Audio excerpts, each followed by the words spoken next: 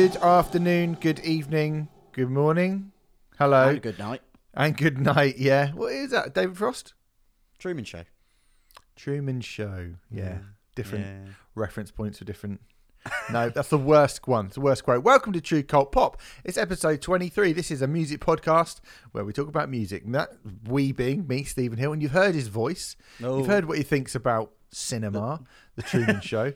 Yeah. It's Sam Slight, everyone. Sam Slight, ladies and gentlemen. Here he is.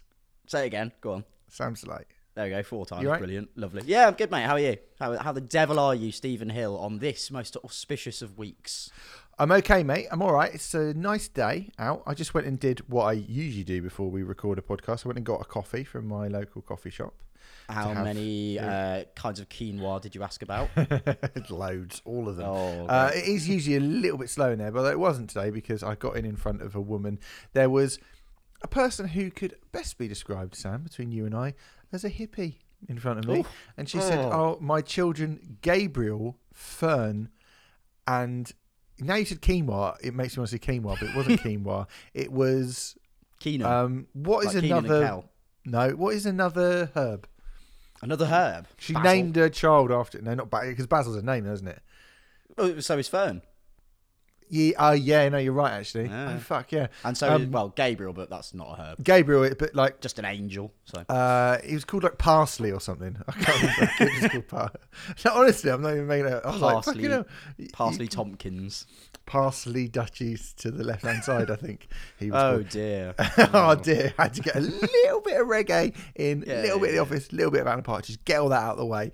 Thanks so much for joining us. Joining us. Good Lord. God, it's one of those weeks, isn't it? I think it is, yeah. I think it's going to be one of those weeks. Anyway, I've got the coffee. There's a funny child in my village. Funny named child in my village.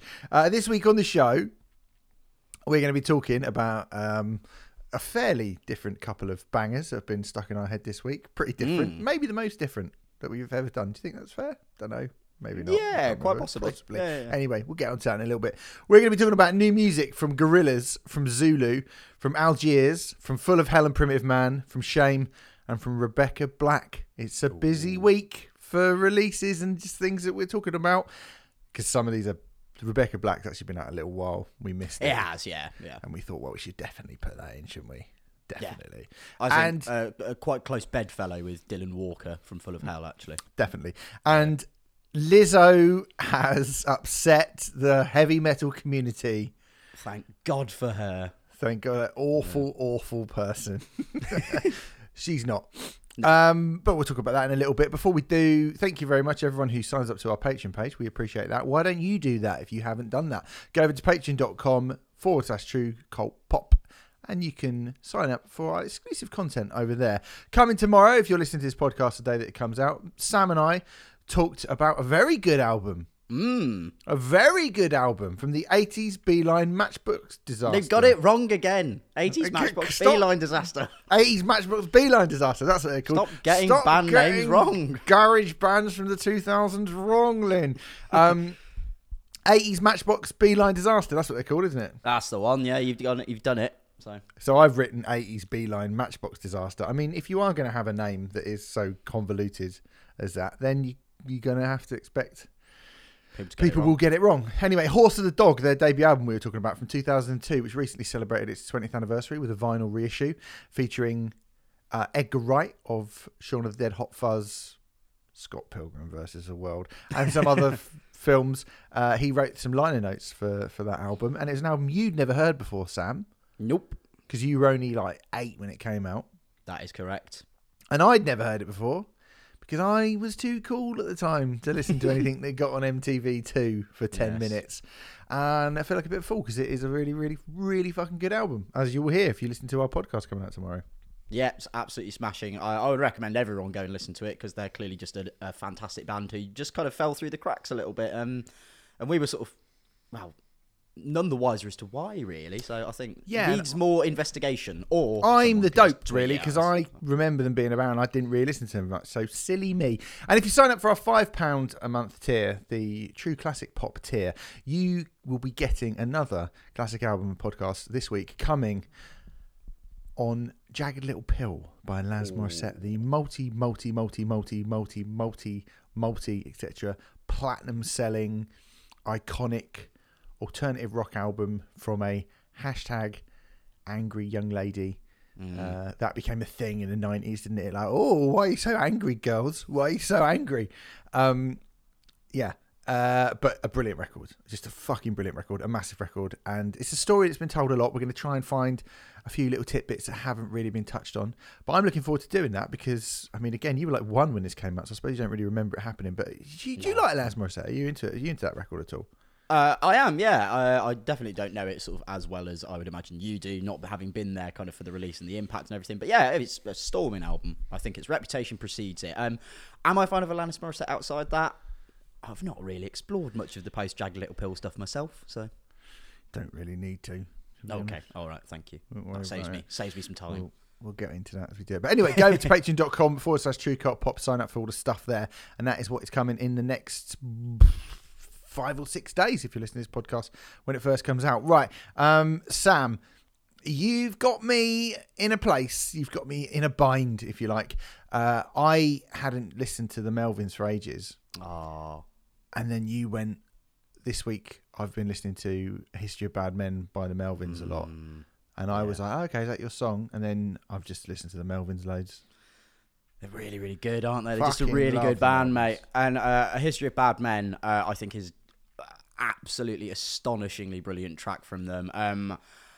I don't know Melvin's back catalogue inside and out. To be honest, I probably only really know Houdini and the album that this is from, A Senile Animal, their 15th studio album from 2006. So there are definitely bits and bobs I don't know. Oh, I also really enjoyed working with God, their 2021 album, their first one in 2021. I thought that was pretty good. But this is probably the album that I listen to the most, actually. Like, I think, obviously, Houdini is brilliant, but I go back to A Senile Animal so much. And it's basically because I heard, the opening riff to this, that just deep, gravelly bass guitar. I think the groove on that real sludge riff is just, irresistible. And Buzz's performance in the verses of that, wake up, you never looked so glum, tell me how they know they can hear us coming. It's so good. It's on the pub playlist at work, and I quite often skip it up through the queue so I can just have a good headbang while I'm pouring pints, because it's fucking brilliant, this song, man. And it doesn't do loads and loads and loads. There's the distinction of the real kind of sludgy kind of dirge of the verse, which is just so tar thick and heavy. And you've got that really rambunctious chorus of the dire, dire, dire. It's fleeting. It's, wonderful. I love Melvins. I need to listen to more Melvins, Steve. Yeah, you bloody do. I mean, I think, this is not really, if I'm honest, as someone who does listen to the Melvins, or who does know a lot of the Melvins back catalogue, this isn't particularly an album that I have really pay that much attention to be honest. I think that it is decent, but it's not one that I go fucking mad for, to be perfectly honest. This song is great though. I mean, what I think is weird about this, right, is that, did you know this is their third biggest song on Spotify? I don't know if you playing it over and over again has got anything to do with that. Definitely, yeah. I'm quite surprised that this is their third biggest song, to be honest. Like, obviously, Honey Bucket would be the big one. Honey Bucket is the biggest one with 17,609,000 something. And then Revolve from Stoner Witch is their second biggest song with 13 million, weirdly. And then Hooch, which I thought would be the big one, has like 5 million and something. Night Goat as well from Houdini also has about 5 million. Going Blind from Houdini. So Houdini's got the most of the big ones on it. Yeah. Where's the bit? The bit I would have thought, would have been right up there, but it's not. It's not. I mean, this song has 9 million, quite considerably bigger than anything else from the rest of their back catalogue other than those two. It's the only one that is close to being their third 10 million plus song. So it's got 95,367 listens on Spotify, which is, a lot for a band like the Melvins, who are, an underground band and, obviously been around for a long time. And this is a long, long time into their career. This isn't a critique on the song at all, because I think the song is fucking great. I mean, the quality of the harmonies as well. Buzz is a great riff writer, an incredible riff writer, but I don't think he gets enough credit for being a really, really good vocalist either. He's great. He's so dexterous. I think he can do so many things so well. I mean, not to like a Patton level or something like that, but he really doesn't get enough credit for his vocal delivery and the character that he's able to get across in it. Admittedly, that character is basically a madman with big hair, but he does it brilliantly, doesn't he? Oh, and also, actually, seeing as this is not an album that you sort of think about within Melvin's back catalogue and go to so often, I didn't know, because I was just looking for any sort of like extra information that I thought might be interesting to throw in about it, kind of any sales figures and stuff. It was, quite well critically acclaimed. I think it got a 7.4 in Pitchfork or something like that, which, as we have discussed, is quite a difficult thing to get. But it was when, this was the first album after Kevin Rutmans, or Rutmanis, I think I misspelled that, but the previous bassist left, and they got Big Business to come in. So you've got Jared Warren on bass and Cody Willis doing drums and extra vocals on this, which I thought was quite an interesting sort of turn of events. And the bass, obviously, in particular on this song, I think is what really makes it. That just dirty riff. But, yeah, I've seen the Melvins doing that kind of dual drum, dual bass thing, and they're fucking great. I mean, this song is wicked, but it's, again, like, it's not, when you said that, I was like, oh, and I was a bit like, what album is that song from? I don't even remember, because, like, for me, I think they've got a lot of good albums. They've got a lot of good albums. I mean, I think Glue Porch Treatments, the early, really fucking harsh stuff is great. But it's not my favourite. I think Bullhead, again, I think is really good as well from the sort of earlier stuff. That run, I think, of Houdini, less so Prick, but Houdini, Prick, Stoner Witch, Stag, again, less so Honky, and the Bootlicker and the Maggot and the Crybaby up to 2000, fucking amazing. All of that shit is fucking amazing. And for me, I mean, again, I'm sounding like that. When people got annoyed when I said, not annoyed, but some people were like, really, you really think that? When I said the best Bad Religion album is Strangers and Fiction on our Patreon page. Yeah, I don't know if that they basically released three albums on Atlantic between 93 and 96. It was the post Nirvana Gold Rush years, and some weird fucking bands signed to major labels. Melvins were one of those bands. Absolutely. Stag was the last one that came out from those three that came out on Atlantic. I think that's the best Melvins record, personally. Ooh, go on then. I'll definitely check it out. Check it out, because I don't know that I know that one at all, potentially. Yeah, Stag is fucking incredible. I think it's brilliant. They got some good albums after that. I think, like, they got some hard shit to listen to as well. Pigs of the Roman Empire, I think, is really hard to listen to. I quite like the Bride Scream Murder as well, and I quite like Nude with Boots. After that, it's a bit of a, I think it's there's a lot of weird shit. There's a lot of weird shit that I'm not entirely sure you definitely need. I mean, what was the one that we nearly reviewed on Right Act was Pincus Abortion Technician, which I was just like, it's hard work, that. And you mentioned Five-Legged Dog. Did you know? Working with God was the one I didn't hear Five-Legged Dog. Yeah. No, I remember getting Working with God and thinking it was all right. Oh, I quite liked it, as I recall. But then, obviously, as I believe we've established that I don't know the best of the Melvins. Yeah, hashtag the best of them. But that is, sorry, that one's got a cover of I Get Around by the Beach Boys on it, isn't it? Yes, it does. Yeah, that is good. I'll tell you what I would say. The Bride Scream Murder has got a cover of a 7.5 minute long cover of My Generation on it by The Who. Brilliant. And they turn it into something quite unlistenable, and it's quite funny. Yeah. I'm going to listen to that one. You should. Definitely. You should. Yeah. If you want to go, like, if ever we do something on weirdest ever cover versions, that would be one that I would pick, because it is fucking so weird, that cover. Anyway, but this is classic Melvins. Really good. Really, really good. It's top. It is top. It's also, Sam, it is a mere 6 minutes and 42 seconds long. Yes. unlike what I picked, and I had to make this distinction to you because I didn't want you fucking up and listening to the wrong version. I've gone for People Hold On, by Cold Cut featuring Lisa Stansfield. Again, it couldn't be much different. Of course he has. Of course you have. Of course I have. That is what of course I have. Cold Cut, Matt Black and Jonathan Moore, a pair of DJs, came together in the 1980s. I recently went on the Pop Collaborate and Listen podcast, as we've mentioned a couple of times when I talked about Jackademus and Pliers, and we talked about Cold Cut's sort of latter day stuff that they did in the 90s, which is probably maybe like the coolest stuff they did with like the Herbalizer, Talvin Singh, I remember they worked with. We didn't mention this, they did a collab with Jello Biafra around that time called Every Home a Prison, which is pretty good. You should listen to that as well. Yeah, cool. They had some hits that I more remember them for prior to that. I kind of am more au fait with the Cold Cut's earlier material. Doctor in the House was their debut single. That was a big hit. And then they were the Plastic Population band with Yaz for the massive number one hit that they had, which is, do you know it? What's your cut off? What is Yazzie? Enlighten me. No, I don't know that I do know what Yaz's big hit with the Plastic Population is. The Only Way Is Up. The only way is up. up. Of course. Oh, all right, okay. Baby, yeah. for you and me now. Very good. Yeah, thank you. Yeah, I do know that one. Yeah. My Yaz. That is actually my impression of Yaz, Heather Small from M People, and Lisa Stansfield. Same impression. Never seen them in the same room, do you? But like you say, you never see Buzz Osborne and Miriam Margolyes in the same room. You don't, to be fair. No. Not since that weekend.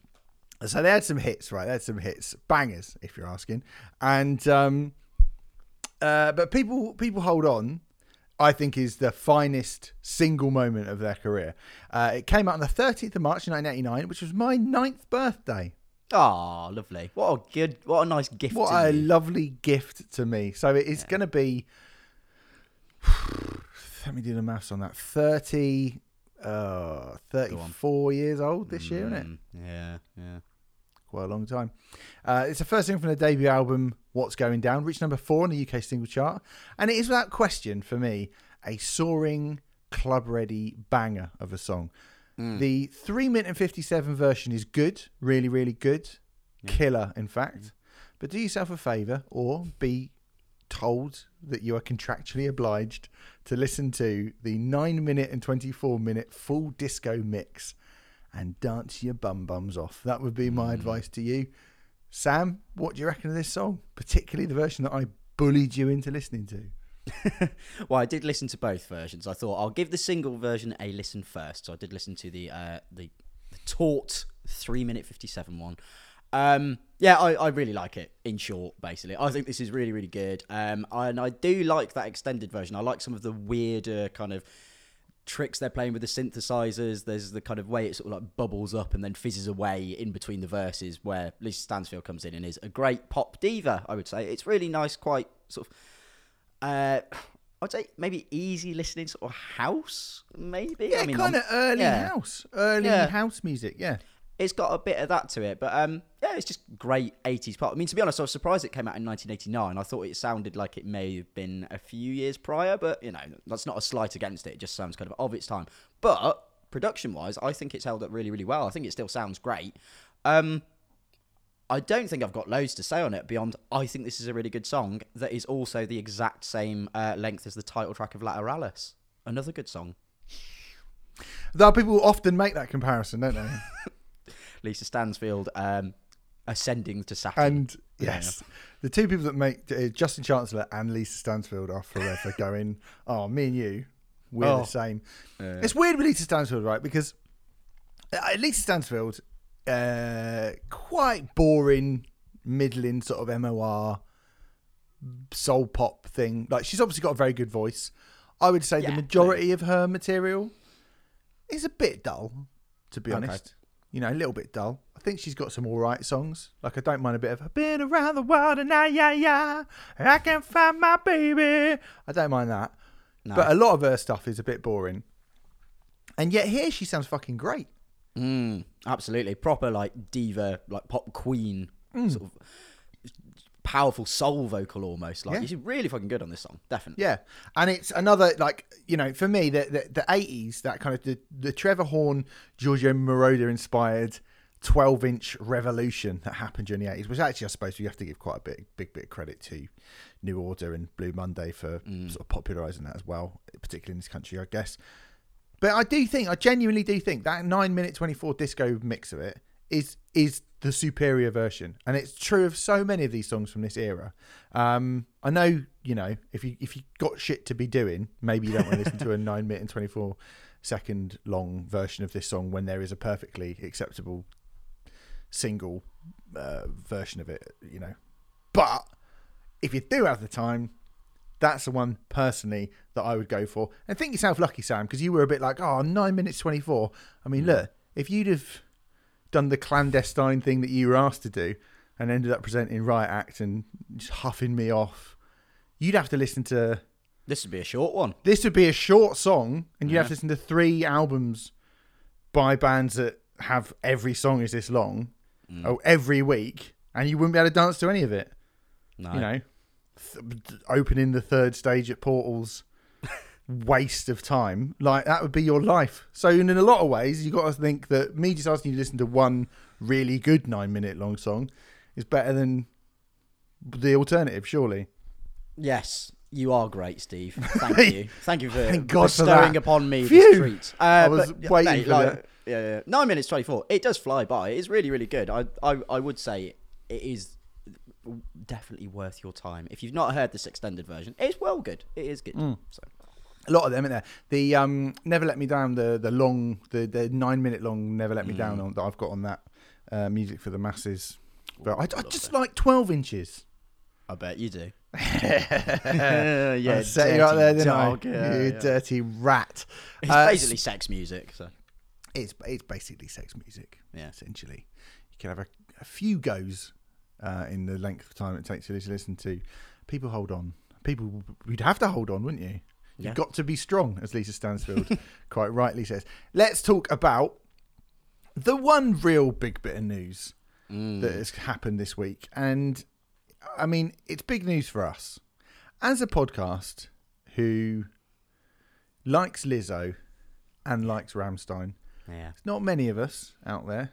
You can count them on one hand. Count on one finger, really, can't you? It's us, isn't it, really? I don't think there's many other... That's 2, though. Can't do that on one finger, can you, Steve? What? There are 2 of us. Yeah, but we are united as one for this podcast under the banner of the name of... Yeah, that's what I meant. Yeah. We are quite a sort of amorphous mass of music listening, I suppose. Yeah. I'm not saying that there aren't other people who like that, but I don't think that they're, we're specifically going, we're metal people, but we like Lizzo and all that. And the fact that we have picked out Rammstein specifically and Lizzo specifically as the thing, I think this just feels like she did this just for us, really. So I think for me specifically as well, maybe even more geared towards me. I think like as much as you like Lizzo and Rammstein, like I fucking love Rammstein, and we've had our Lizzo revelation in the last 12 months. But this is just the best thing that's happened this year. Yeah. So on the 27th of February, she basically played Germany. She did a gig in Germany, in Hamburg. Yes. And spontaneously burst into an a cappella version of Du Hast, right? Which is cool, right? Yeah. That's cool. She's having fun. The next night in Berlin, she'd beefed it up. She'd done a actual full-blown cover of it with a live band, beefed it up, did the lot. She said, you better sing that shit. You're ready to go fucking crazy. And then does Du Hast with head banging, booty shakes, jumping up and down. I mean, look, some people did say, is it the best cover? I mean, look, it's not the best cover of Du Hast, but then I don't know any covers of Du Hast off the top of my head, to be honest. It's certainly the only cover that I can even think of that I've been like, oh yeah, that is good. Yeah. So, great. This is excellent. I think this is really cool.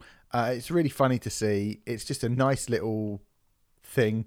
Metallica do it, don't they? Metallica always get Rob and Kirk on, and they play songs from the artists from the surrounding area, and they don't get really bad, and it's quite bad, and they don't get told off for it. But the reaction to it was pathetic, bit pathetic, wasn't it? Yeah. Yeah, I mean, my favourite one was when she did the sort of little a cappella bit in Hamburg, which for the record, just watching her do that is just so joyous. I maintain that I want to go for a woo-woo with Lizzo one day. I mean, it's obviously never going to happen, but imagine that night out. We'll try and get a PR and see if we can get, like... Can you imagine if we got Lizzo on the show? This is the dream.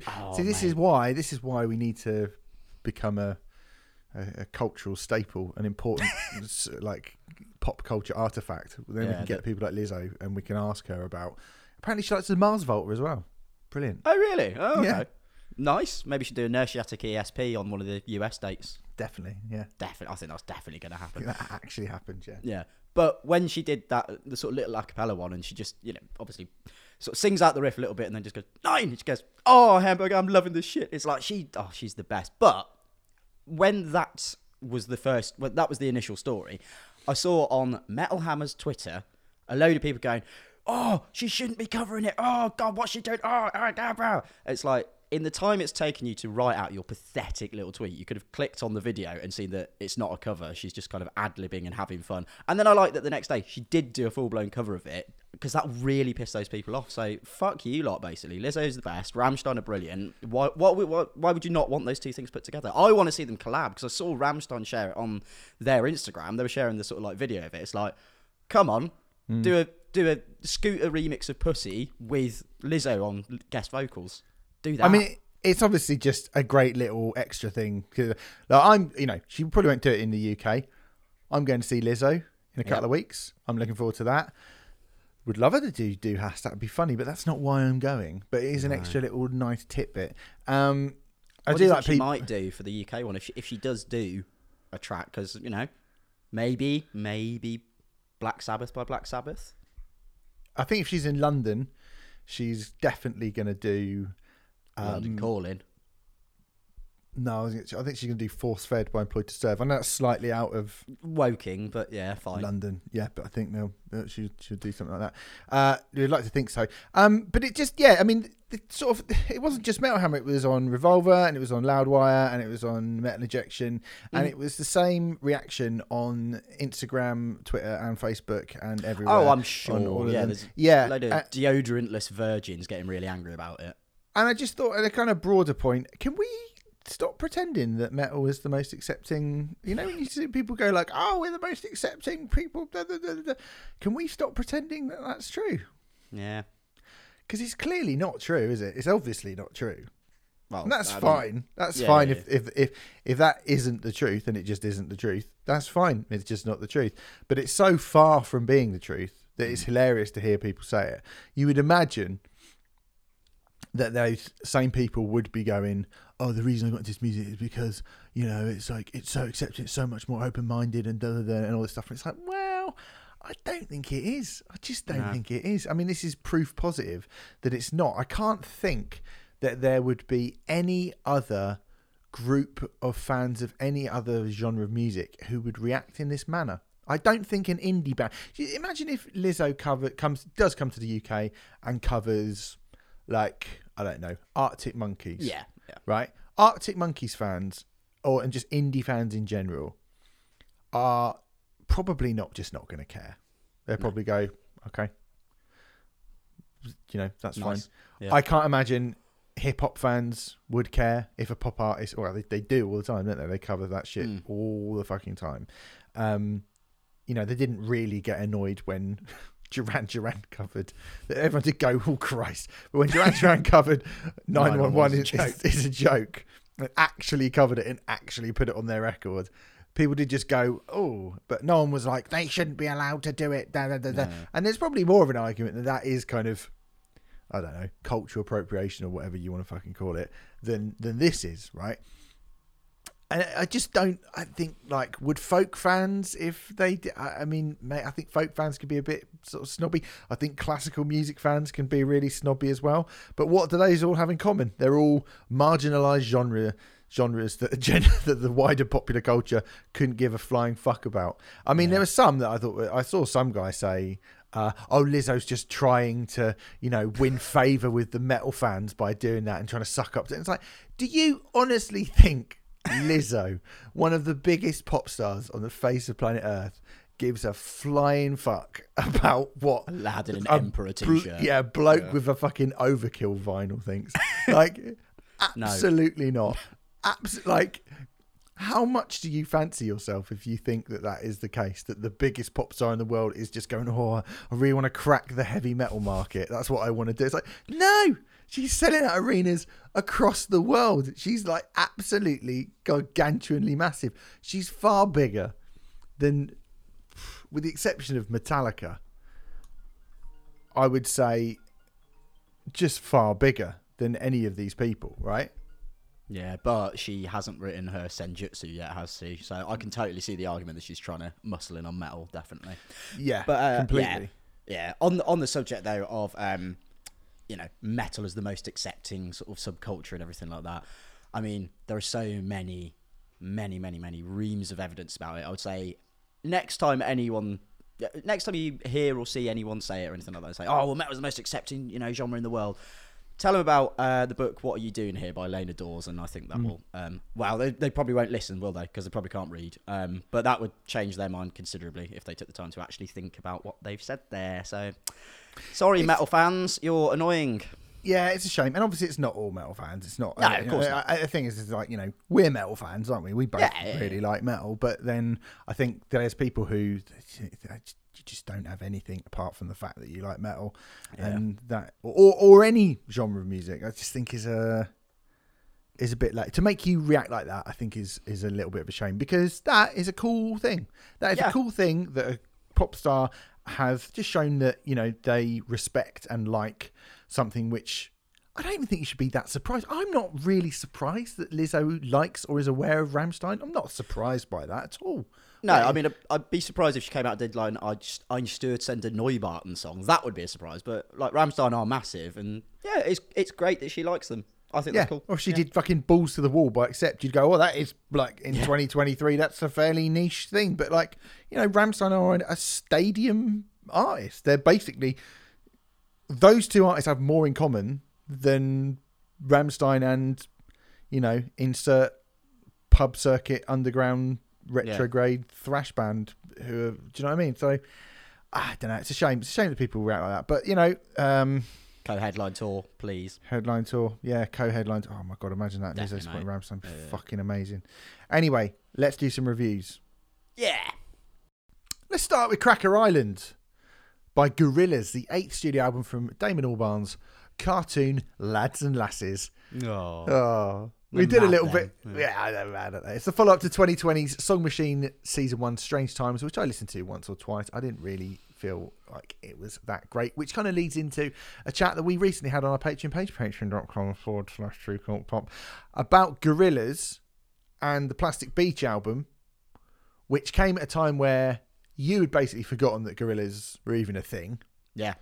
I really liked it, and then went back to it and went, actually, maybe it's not quite as good as those excellent first two Gorillaz albums. And then I think both of us sort of forgot about Gorillaz as a band for a little bit, didn't we?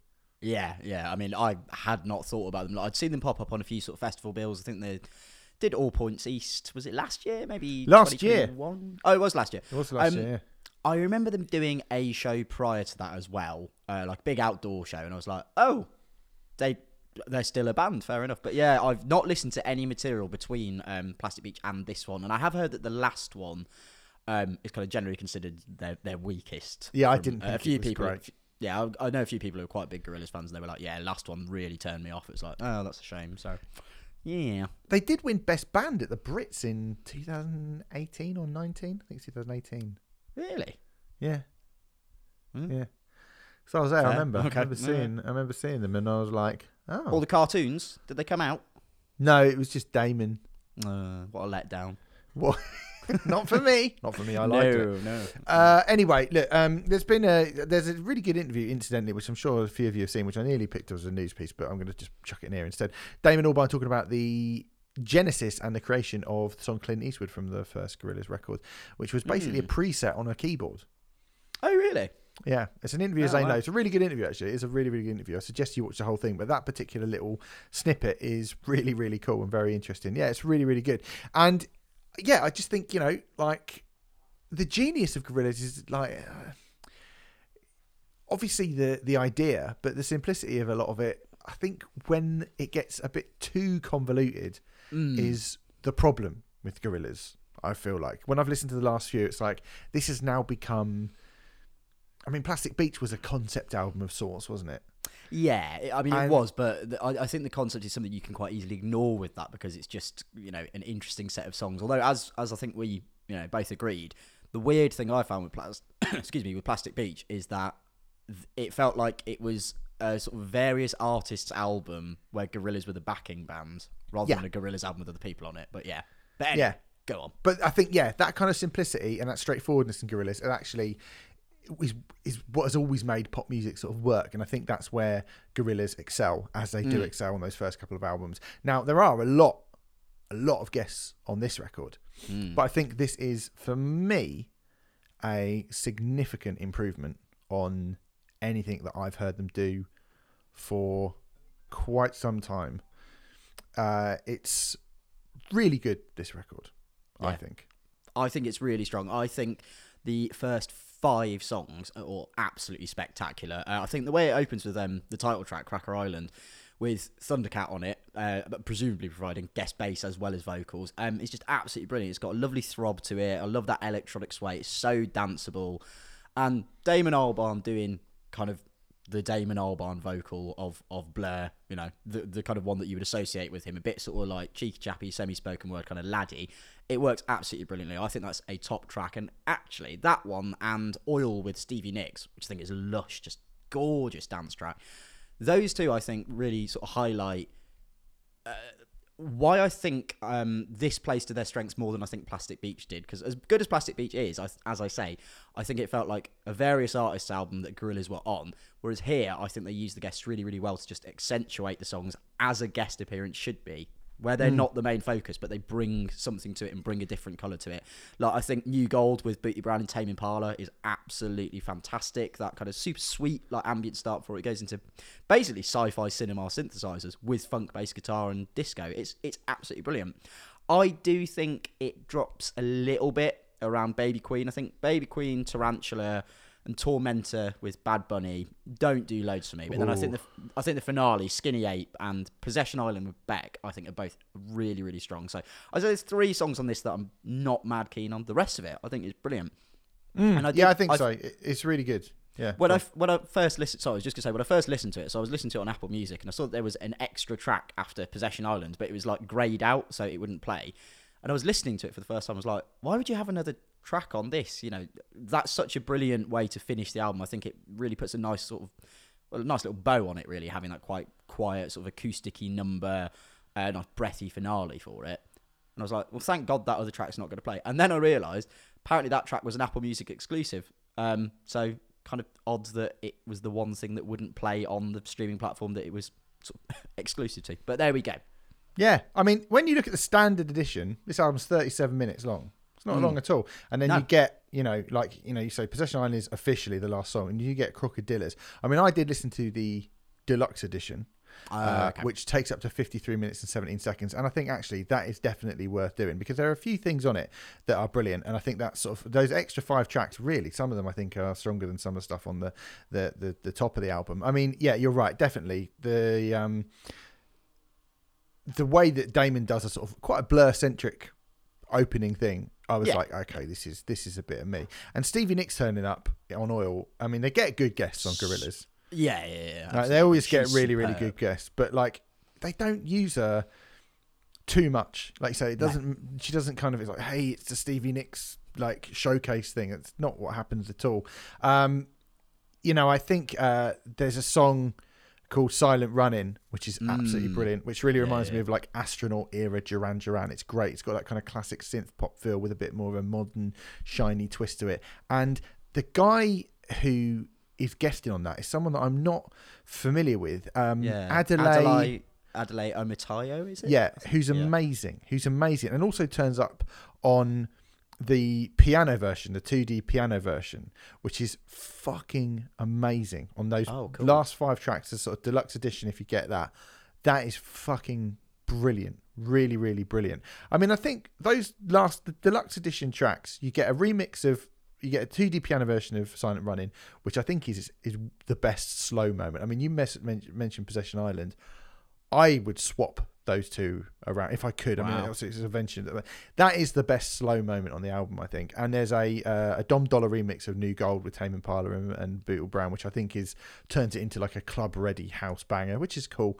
But Crocodillas with De La Soul, which is obviously the bonus track that you were talking about.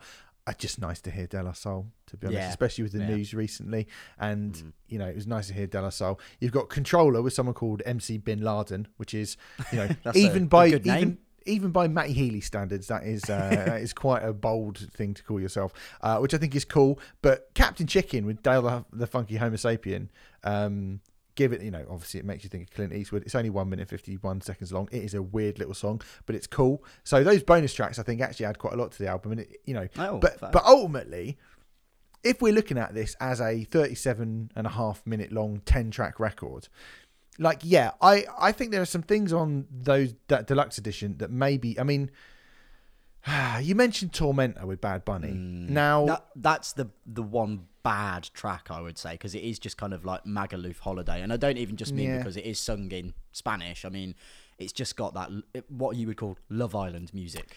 I think the thing here is that Bad Bunny is bad, right? And I know he's popular, to say the least. He's quite popular, isn't he? He was the biggest streamed artist on Spotify last year, I believe. So he'll be trying to muscle in on metal come the end of the year. Definitely. He's probably going to be sucking up to Anthrax fans, definitely, because he needs just to stay relevant. But I think he's rubbish, Bad Bunny. Yeah.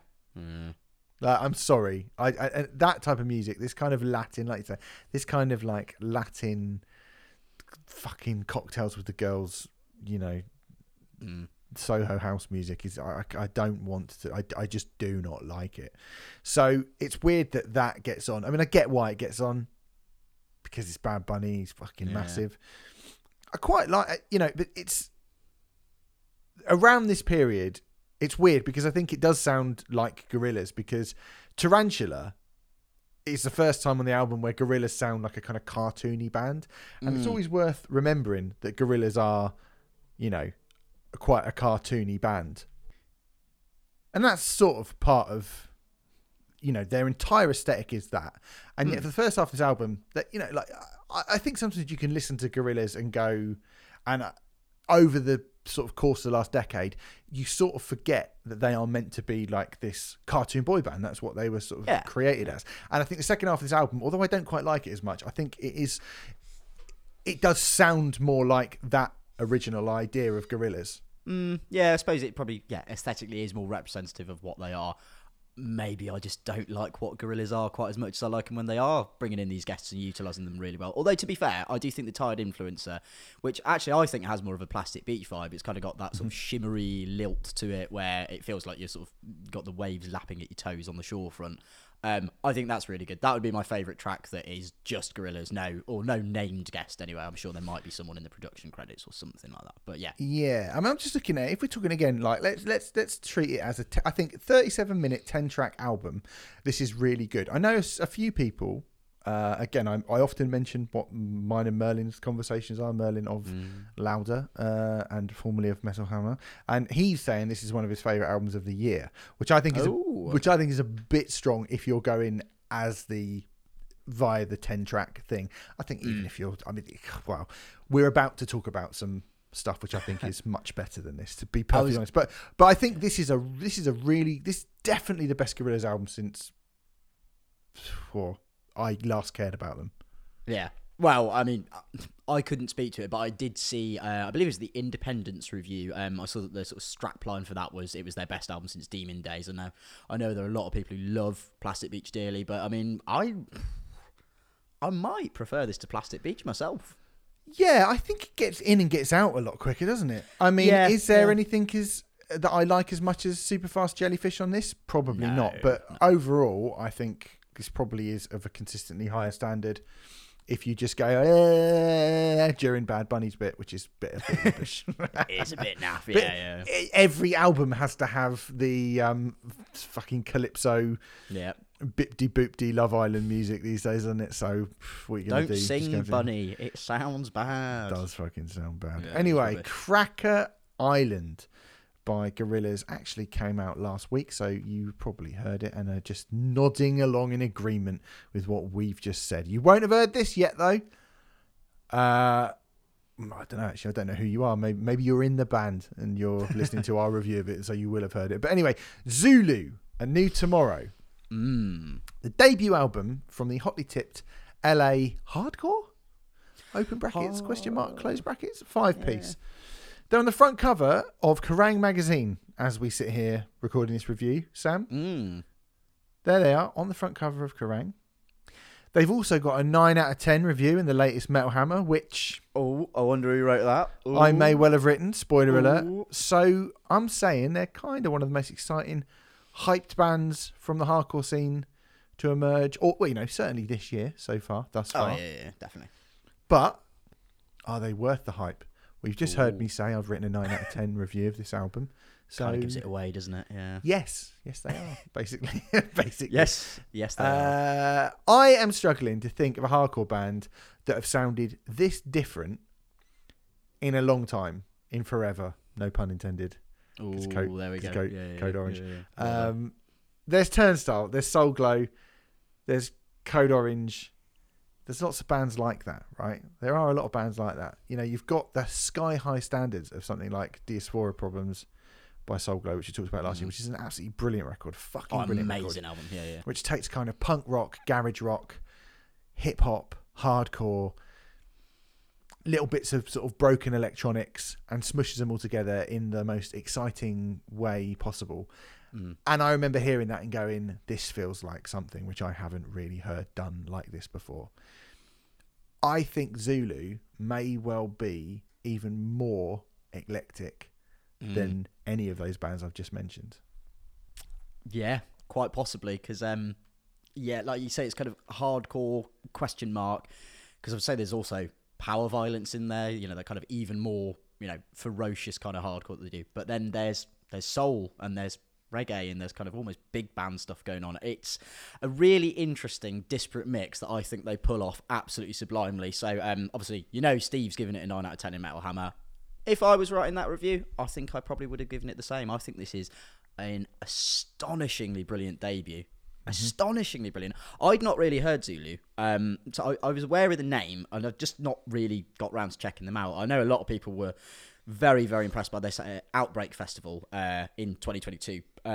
They are there again this year. I cannot fucking wait, having heard this. Had a lot of people saying to me, when we reviewed it, we were like, Zulu, who's that sort of thing? And I hadn't heard them at that point, and a lot of people messaged me and went, fuck me, you're going to love this band. They're amazing. Yeah, absolutely, and you were right. You absolutely were. I mean, I think for me, I can't really... There is one, I think, clear highlight for me, but it's the final track, and I think it's only the highlight as a kind of by virtue of it being the final track, because it's sort of the coalescing of everything they do done to a masterful standard. But I think something like Music to Drive By is such a brilliant snapshot of some of the things that Zulu are able to do, because it goes from this kind of super heavy like power violence type thing with I mean, I don't know if anyone else in the band does vocals or if it's just Anaya, but it sounds like two different hardcore singers sort of trading lines with one another. It's absolutely amazing. And then it turns into a soul song by the end. It's like Nails and Bill Withers fighting for space on one track, and as brilliant as you might hope that would be.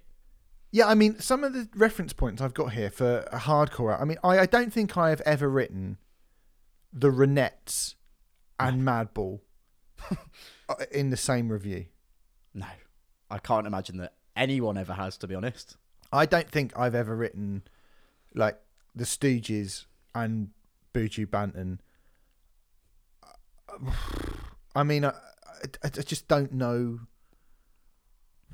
how you even try to put this in any kind of genre at all, really. I mean, yes, they are a hardcore band, but it's almost like you have control of a dial of a radio station with 6 or 7 different genre specific channels all lined up, and you're just switching between all 6 and 7 of them. I mean, there's bits of reggae in this. Yeah. There's bits of hardcore. There's bits of garage rock. There's bits of power violence. There's bits of pure soul. There's bits of funk. There's bits of hip hop. There is just absolutely all manner of stuff going on this record. And I mean, it's so eclectic that you almost go, oh, is this Zulu, or is like, because sometimes I do think, have they made this, or is this a sample of something? Which, and I think often some bits are and some bits aren't. Yeah. But you just go, I don't know how you can be so good at doing both of these things. All of these things, yeah, absolutely. And they do it so masterfully. I mean, you've got something like Divine Bless. There's kind of those noisy accoutrements going on in what is basically kind of like gnashing breakdown of a song. That's the penultimate track. That does then give way to When Jar Bless, No One Curse, the final song, which I do think is the high point for me quite clearly. I think having that whammy pedal in amongst those blast beats sounds amazing. It's like a hardcore version of kind of Rage Against the Machine, I guess, with that whammy inflection. But then it then does turn itself into this really sort of like mellow, expansive, clean section to finish it out, and then you kind of have a fake campfire ending. tribal.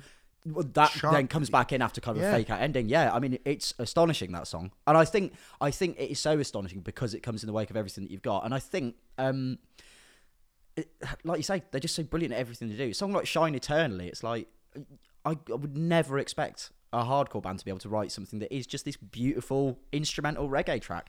And the fact that you've got an album on which Pierce Jordan from Soul Glow and a fucking amazing firebrand hardcore vocalist appears, and we haven't even mentioned him at this point, I think that says a lot about the quality of what Zulu have put together here. I think it's funny that you say that Merle is saying that Cracker Island is one of his favourite releases of the year, because I'd say it's my second least favourite thing we're talking about this week. Yeah. It maybe is. I mean, this is quite something.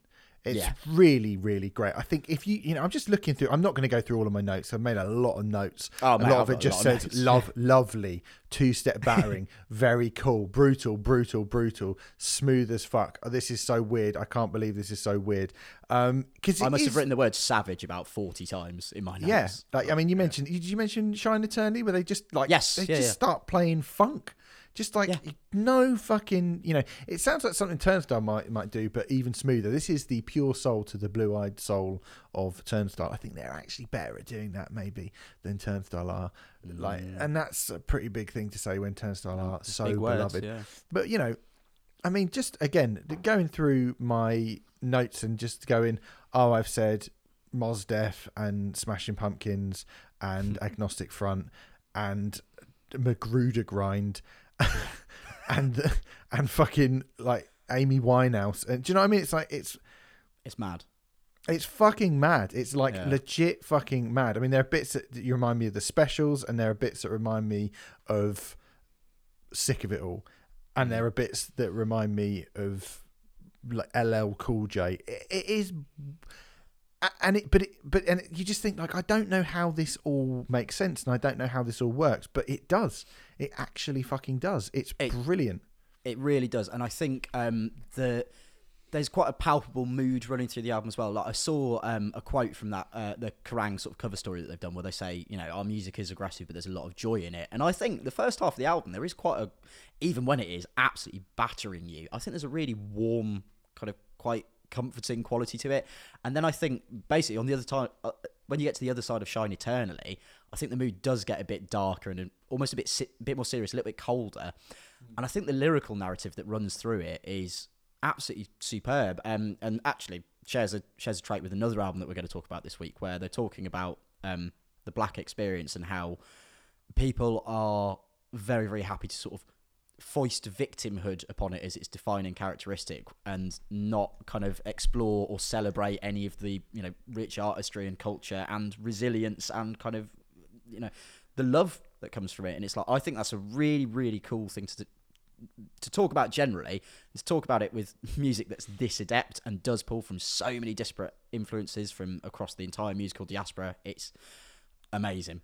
Absolutely amazing. That's, Creme de Cassis, which is a cool, again, just a kind of almost like a jazz piano, well, not even jazz piano, just like a quite beautiful piano part. I mean, you should say as well, this album starts with strings. Like it starts with like a piano overture with strings. Yeah, like that Spectre wall of sound thing with like a piano overture.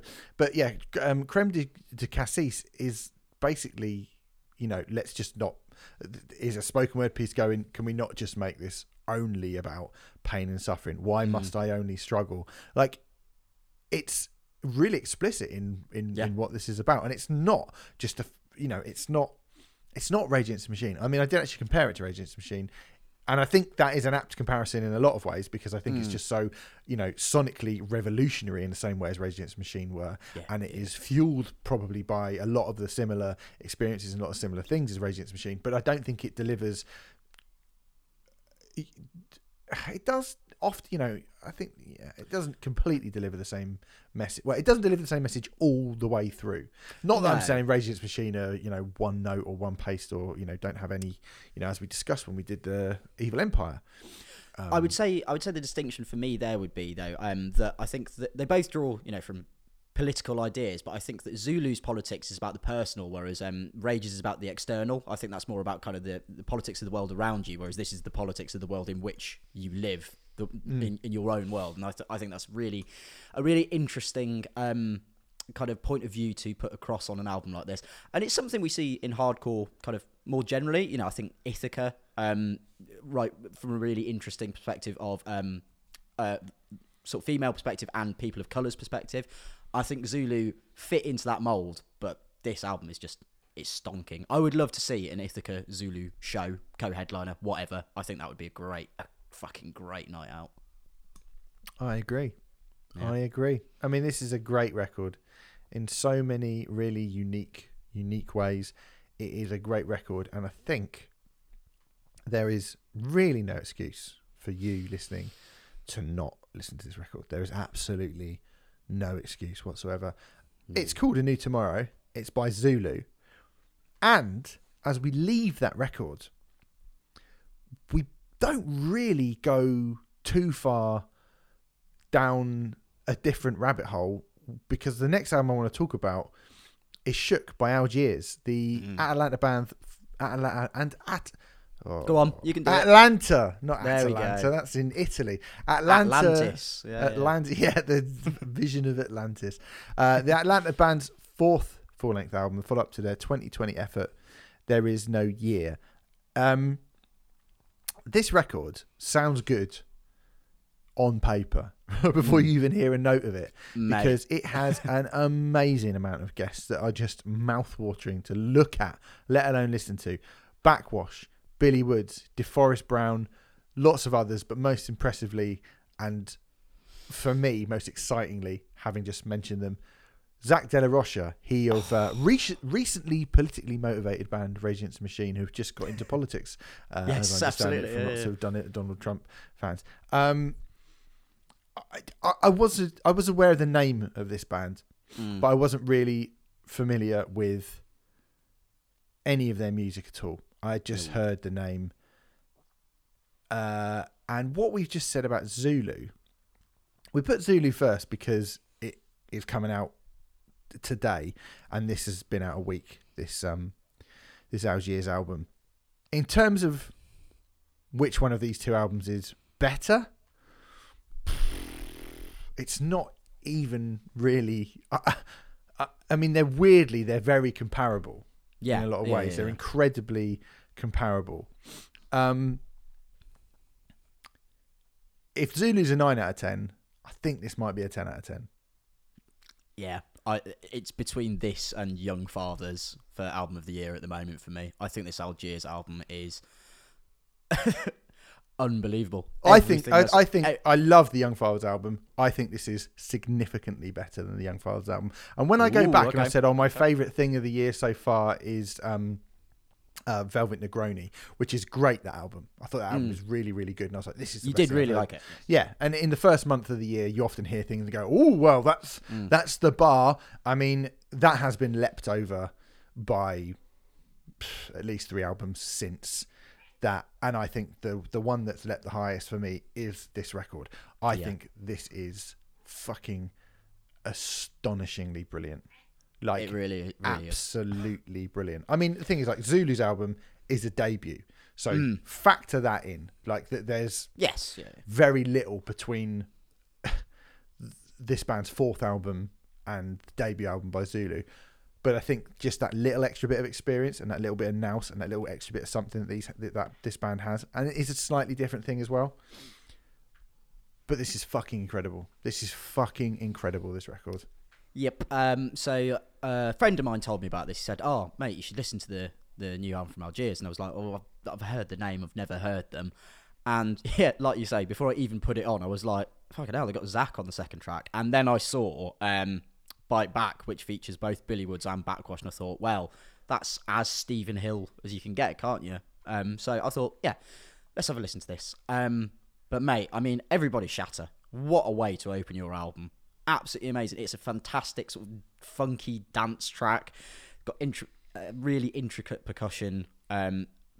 Beautiful bass guitar. And I think Big Rube's guest appearance on that is just absolutely wonderful. It's such a good kind of vocal texture to have his quite gravelly cadence against the real smooth vocals that I'm going to guess it's Franklin James Fisher who's doing lead vocals on that track. Because, I mean, looking at the band and kind of the sort of assigned credits on this album, I mean, they all do a bit of everything. I believe he's the lead vocalist, but they all do a significant amount of vocals. But I think Everybody Shatter, that chorus hook of "we shut up" with all the gang vocals going on, it's fucking brilliant. It hasn't left my head since I first heard it. And then Irreversible Damage with Zach. So you've got that first song, quite approachable, quite palatable, and I thought, is this kind of broadly what the album's going to be? Oh, we'll see. And then Irreversible Damage comes in, and it is so threatening with that kind of like dark wave electronic throb, the racing synths underneath, wiry guitars that, to me, they're, well, really, really harsh. I mean, there's an extreme metal album we're going to be talking about today, and I think this song is heavier than anything on that, because it is so just stalking and hulking and really terrifying. Sounds like an evil version of the Knight Rider theme tune, I think. I suppose it probably does. But then you don't get that kind of elegiac choral performance on the Knight Rider theme, and you also don't get Zach De La Rocca going so hard and absolutely seething. But for me, mate, I mean, I think Song of the Year so far is Bite Back with Billy Woods and Backwash. I think starting with that kind of growing, quite muted synth refrain, and then those orchestral synth stabs that really just cut through, and they're so vibrant and technicolor, but again, really imposing and really threatening. And the way it just rumbles up to Billy Woods coming in, and then the track keeps building so that when Backwash comes in with her vocals, it doesn't feel like a weird disparity. It's earned that real harshness. I think that is an unbelievably masterfully dynamic piece of work. I think that is my favourite song I've heard this year. I think it's amazing. But then, my notes say, fuck me, this is the best song of the year, no doubt. That's what I've got. This sounds like 9 Inch Nails doing late 80s funk. And again, like, I mean, I was going to say that Zach De La Rocha is fucking amazing on Irreversible Damage. Fucking amazing. He never misses. You know, and I think also we want to mention that there's this kind of Eastern tinged freak out at the end, just from nowhere. You go, oh, okay, fuck me. Like, again, just as surprising as the Zulu album. And you're right, like, opening track's amazing. I think we're in a place where this record is great. I mean, you get like 73%, which is a garage rock song. Like, it's heavy, you know. This is this fucking Nola sort of jazzy soul thing all the way through. I mean, that reminds me of, like, you remember High Road to Hero? High Road to Hero did an album with Ross Robinson, which I thought was really, really good. Had members of, like, Out the Driving and Jet Plane Landing as his backing band, and it was fucking excellent. And, you know, it's great. And they go from that into this kind of Delta blues hip hop thing. But when Bite Back comes in, mate, it is just like 9 Inch Nails doing 80s funk with the pair of them, like, potentially giving it a better performance than Zach De La Rocha. Yeah. And when the hook comes in, that chorus hook is fucking unbelievable. I mean, that song, we're going to be talking about the length of songs in a minute, I think. Yes. It's 6 minutes long, that song. And it just doesn't sound like it's 6 minutes long. It just feels like you want to be there forever. It's so great. Yeah. It's amazing, but that song comes quite early on in the album, but that's not to say that it sort of dips in quality at all. Like, as Stephen said, and I agree, I think this is a 10 out of 10 album. I think this is absolutely unreal. I think the other massive high point for me would probably be I Can't Stand It with Samuel T. Herring and Jay Matthews. I think going for just an overtly and kind of quite approachably conventional, I suppose, well, in terms of Algiers, conventional soul track, the vocal performances on that are amazing, and Samuel T. Herring in particular, I think his just gorgeous vocal, it's got so much fragility and strength in it simultaneously. And this obviously was the album that I was referencing when we were talking about Zulu. This is another album that deals with the kind of misrepresentation of black culture and that kind of assigning victimhood, and I think it again does it beautifully. I think that song in particular just hits the nail on the head of that as a theme, along with an Echophonic Soul, which is a kind of spoken word piece from DeForest Brown, over quite a sort of ambient kind of drawling like synthesizer bits, but I think it's brilliant. Oh, and actually, sorry, I would also like to mention Cold World with Nadal El Shazli. I think her vocals are beautiful. Those ethereal vocals over quite a fractured sort of break in the song. That's another. I mean, every track on it's superb. This is just front to back incredible. 55 minutes, and I want more. Like usually, I when I saw the track. The number of tracks and the album length, I was like, is it going to run out of puff? But no, I want this album to be long. I want it to be twice as long as The Fragile.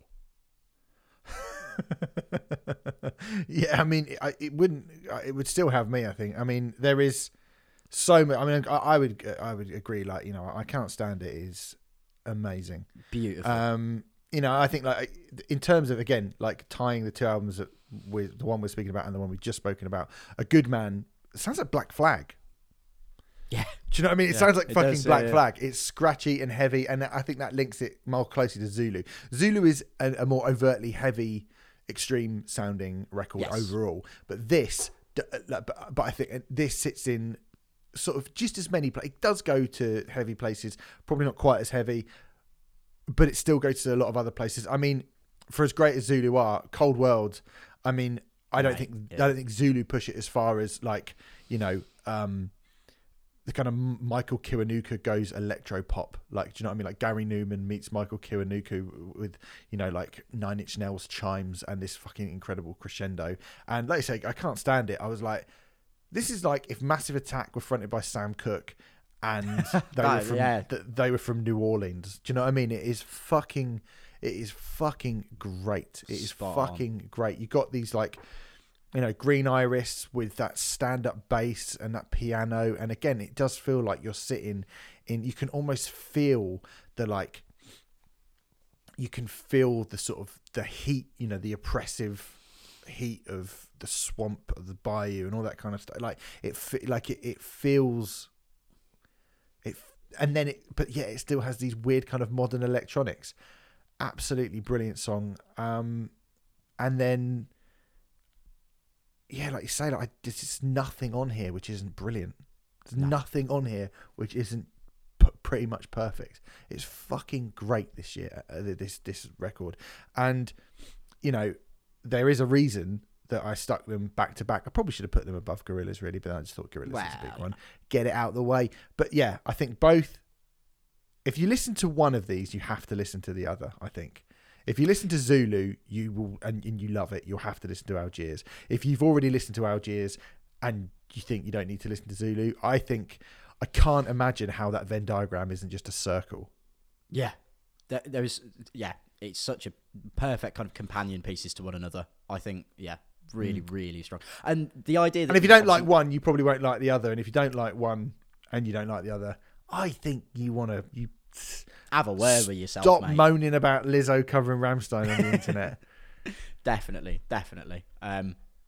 just listen to both of them. They're both absolutely incredible albums. We'll be talking about them again in 9 months' time, I think. Is it already bloody 9 months? I've got to start thinking about that. It's March, mate, isn't it? Yeah. I want your top 20 on my desk by Monday morning, Steve. I know. I'm not even joking. It is actually 5 months until I have to give it in for Metal Hammer, I think. Yeah, that's ridiculous, isn't it? Hold on. Is it April, May, June, July? Oh no, not August. September. Yeah, it's like 6 months. Fucking hell. Get cracking. I've got a top 3. Anyway, Shook by Algiers is out now. Go listen to that. As is, just coming out this week, Suffocating Succotash. Suffocating Hallucination by Full of Hell and Primitive Man. A split EP from 2 of the most innovative and unique extreme bands in heavy music right now. Now, I have long spoken about how great the EP medium can be in the sphere of heavy music. Burnt by the Sun, self-titled 4-track EP, 6 minutes long. Yes, that's what I'm talking about, Sam. That's what I'm talking about. That's the one, mate. That's the one. Irony's Dead Scene, yes, of course. And we were very positive about that split between End and Cult Leader last year. I believe that was the final ever episode of Riot Act where we just slagged off loads of metal. Loads of metal, yeah. And then we're quite nice about that EP. Something else was good. Saboteur was the one you really liked. Yeah, that is good. That's good. But I think we were most nice about that End and Cult Leader EP. So I was thinking that'll be good, won't it? Full of Hell, Primitive Man. Those are the sort of bands that will do something that I want from these sort of EPs. Short, sharp, punchy, things that don't outstay their welcome. And I think when you look at, Full of Hell in particular, that is something which they have a history of doing. They're a grindcore band, and grindcore is short, sharp, sweet, punchy, but they're also a grindcore band with far more than just full-blown 100% billion miles an hour, let's blast the shit out of everyone continually and then get the fuck out of town. They've got more going on. So I actually quite high hopes for this EP, to be honest, Sam. How about you? I was very, very excited for this as a fan. I wouldn't say massive fan of Full of Hell, just because I haven't heard everything they've done, because they release so much material. Too much. Not too much. Arguably. Well, too much to keep track of. Not too much, because I think they maintain a high quality all the way through. And then I really like Primitive Man as well. I like my sludge. I like grisly guitar tones. I'm not so keen on Funeral Doom generally, but Primitive Man can get away with it for me because they do it with such muscular ferocity. I dispute this being a split EP, Steve, because I was pretty sure this was one of their collaboration albums, a la Full of Hell and Mersbow and the albums they did with The Body. Because I don't hear a defined split in terms of what's happening here. There's one track on it, there's Bludgeon, that is, it's 26 seconds, and that's a Full of Hell song. But all the rest of it sounds like the two bands working in tandem. And I've got a nasty suspicion you're about to say you think this is rubbish. Correct. I do think this is rubbish. I think this is a massive waste of time, to be perfectly honest. I think the first song is 10 minutes of slow, feedback-drenched noise. I don't think it goes anywhere. I think it could have been a quarter of the length. I think it's a fairly unremarkable start to the EP, but then I don't really like listening to long, slow, dirgy doom riffs. When I think that song is... How long is it? 9 minutes and 53 seconds. It's only 20 seconds longer than People Hold On by Cold Cut featuring Lisa Stansfield. And I would say it is 40 times less enjoyable. It is not doing anything. Nothing. And then Rubble Home starts with some clean guitars. And I was like, okay, looks like we're going to get a little bit of dynamics here. And I'm immediately more taken with it. And it is still a 6 minute plus runtime, which still feels quite long in my head when I'm looking at a Full of Hell song or a song with Full of Hell. But then it's just this slow, endless riff. And the thing is that I just don't get it. I just think at this point, I'm like, I don't get it. Especially when it goes into Bludgeon, which is 26 seconds long. And yes, there's nothing original or unique about Bludgeon. It is basically the same approach that they've been taking, except it's sped up to 1,000,000 miles an hour. But that's much more exciting. than just roam for fucking ever. I think this is actually... Look, the thing is, I don't want to go, oh, I could play that, so it's not very good or whatever. Do you know what I mean? But I do feel like, I know it's all about feel, but if you don't feel anything from it, and I don't feel anything from this, then I just don't see the point. That's totally fair enough, man. I mean, I will say this is definitely in the bottom half of what we're reviewing this week. I mean, I'd say this is... I was going to say I think I prefer it to Gorillaz, but I definitely don't. I know which one I'd rather put on again.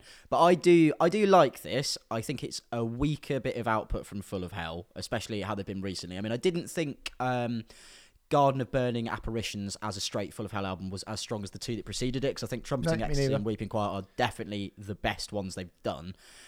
But I do like this. And I think I like this purely because of Full of Hell, and not just because their name's on it, but I think because of what they bring to it. Because I have a very low tolerance for drone and sludge and stuff like that. I think there are a few bands that I really like. Divide and Dissolve, I think, come to mind. I really, really liked Gaslit when it came out. There are some Sun albums that I do enjoy. I don't put them on for fun, but I'll put them on in the background and just kind of have them as ambience, which I think, if you're not seeing them live, is basically what they're meant to be. I think were it not for what Full of Hell do with their kind of scant, noisy, scabrous electronic experimentation, this would be... I would be in the same boat as you, where I think this is really, really boring. I mean, I'll be honest, this is not something I'm going to go back to readily, because, I mean, you were talking about Trepanation for Future Joys, which is longer than People Hold On. It's still not the longest track on this album. The final track is just shy of 12 minutes, if I remember rightly. For me, it does give me enough of what I want from doomy extreme music, in that it's really grisly throughout, and it's because of that electronic experimentation, it has that claustrophobic ambience and that threat to it, so like it does feel quite void-like, and it is terrifying at times. I don't think it's great, but I do like it. I think if this were a Primitive Man album, though, it would be a different story, because I think it is basically what Full of Hell bring to it that entices me. But yeah, I'm not going to listen to it in full ever. Can I just say as well, even Primitive Hell, who I am less interested in as a band than Primitive I am... Man, not Primitive Man, sorry, Primitive Hell. Primitive Hell, that's what they should have called this. Yeah. What a funny story. Even Primitive Man, who I am less interested in than Full of Hell, just generally as a rule. Not as a rule, but as, Full of Hell have got Trumpeting Ecstasy, Weeping Choir, in particular, are both albums that I think are absolutely fucking brilliant. Absolutely fucking brilliant. I mean, I think Sister Fawn as well is really good. I think that is really good.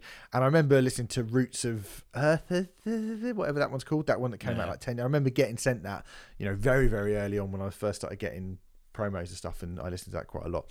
And I think that's good as well. But I think they got to a point where they were like really, really, really good. So I do really like Full of Hell. Primitive Man, I think are pretty good for a band, for the sort of thing which I'm not like mad, super duper mad keen on. But even they don't tend to stretch a lot of their material out. I mean, I think the album we reviewed in 2020, I remember reviewing an album in 2020 and thinking like, this is pretty good. There's nothing like, they've got 6, 7, maybe 8 minute long songs in there. They didn't tend to stretch all the way out to kind of 9, nearly 12 minutes long. And people go like, oh, if long music and long albums and stuff, they're not bad, you just have commitment issues or something, or like, oh, you can't handle that, you just got a bad attention span. It's like, no. A song can be 45 minutes long if it's great. Do you know what I mean? A song can be as any length that any song can be if it's a great song. People Hold On, to go back to it, could be that remix doing that. You could do that for twice the length, I think. And I think it would still feel fun and enjoyable, and you wouldn't get bored of it because it's just really, really catchy and really great, right? If you're just playing a riff and it's just loads of feedback and just drenched in, I don't really find that. It's interesting, and it's the kind of the nihilism of it is only interesting for a finite amount of time. Okay. That's not being that like... is fair. Yeah. I don't think that's being like, oh, you don't have a very long attention span. I don't think that's what that is. That's not about your attention span. That's about looking at something and going, you don't need to be... Yeah, I get it. I get it, right? And this is not any heavier because it's 11 minutes long. It was heavy after 6 minutes, and it's the same amount of heavy. It's just more boring. It's just nothing's happened. And I do think, like, I hate to be like, oh, nothing happened. But, you know, I mean, particularly Dwindling Will, which is 6 minutes, it's absolutely pointless. It's absolutely pointless. That could be, you know, if that was 2 minutes, you'd go, okay, yeah, it's a little kind of weird, echoey, like, creepy it's just thing. Ambient noise, that one, isn't it? It just is, yeah. Absolute waste of time. Absolute waste of time. Yeah. Just a fucking dirge. I think this is a bit rubbish, to be honest. So next album should be Full of Hell and Primitive Man and Lisa Stansfield, I think is what we've featuring Lisa Stansfield, yeah. Yeah. No, and Lisa, not featuring. She'll be a contributing artist as well. I genuinely think Lisa Stansfield would have improved this record. Fair enough, mate. Fair enough. Because she would have gone. Where's the hook? A hook, maybe a melody, like something. And I know, like, music doesn't have to be about hooks and melodies, but I think if you know, like, let's have something. I mean, don't tell anyone this. I may have listened to one of the biggest releases of the year recently, and I think you know, dynamics in sort of heavy music are really necessary. I think they're really necessary. They are, definitely. You can't just go like thump, thump, thump, thump, or rah for ages. Yeah. It's just not interesting. This is just not interesting to me. Sorry. Anyway, you like it, do you? I like it. I don't think it's amazing, but I do like it. I'd say if you like noisy, horrible shit, you'll like it for a bit. Mm-hmm. So, yeah. It's no atomizer, is it? No, definitely not. Definitely not. That's got songs. You took the words right out of my mouth, Sam. That has got songs. Okay, anyway. Full of Hell and Primitive Man, Suffocating Succotash. No, it's not called that. It's called Suffocating Hallucination is out now. Let's move on and talk about Food for Worms by Shame, the third album from the UK post-punk band. Open brackets, question mark, close brackets. The follow-up to their 2021 album, This Side of the Sun, which I'd never heard of before, if I'm being completely honest. In fact, I don't really know much about Shame as a band at all, to be perfectly honest. This was your idea, Sam. This is on your head. On your head be it. You decided that we should do this. I suggested. Oh. If he goes back on that, he's weak. admits it. Well, I'm glad that I suggested it because, well, you're definitely going to prefer it to Full of Hell and Primitive Man. But also, I think you would really, really like this album on paper, Stephen Hill. I don't know how you got on with the execution, but I mean, it opens. You know, post-punk question. It does open, yeah. I mean, that's an important thing for most records to do. I would say to open. Not all of them do it though. Some of them just don't start. That's true. But like the last one. Go on. Well, go on. So this one, post-punk, is it? Maybe. Kind of. It opens with basically a Brit rock feeling song, doesn't it? It's a song that could have been played at Nebworth in the 90s in Fingers of Steel. It's got a massive sing-along chorus, got a big sway to it. It's a bit of you. It's not a bit of me, to be honest, but I did quite like it. I do quite like that bit.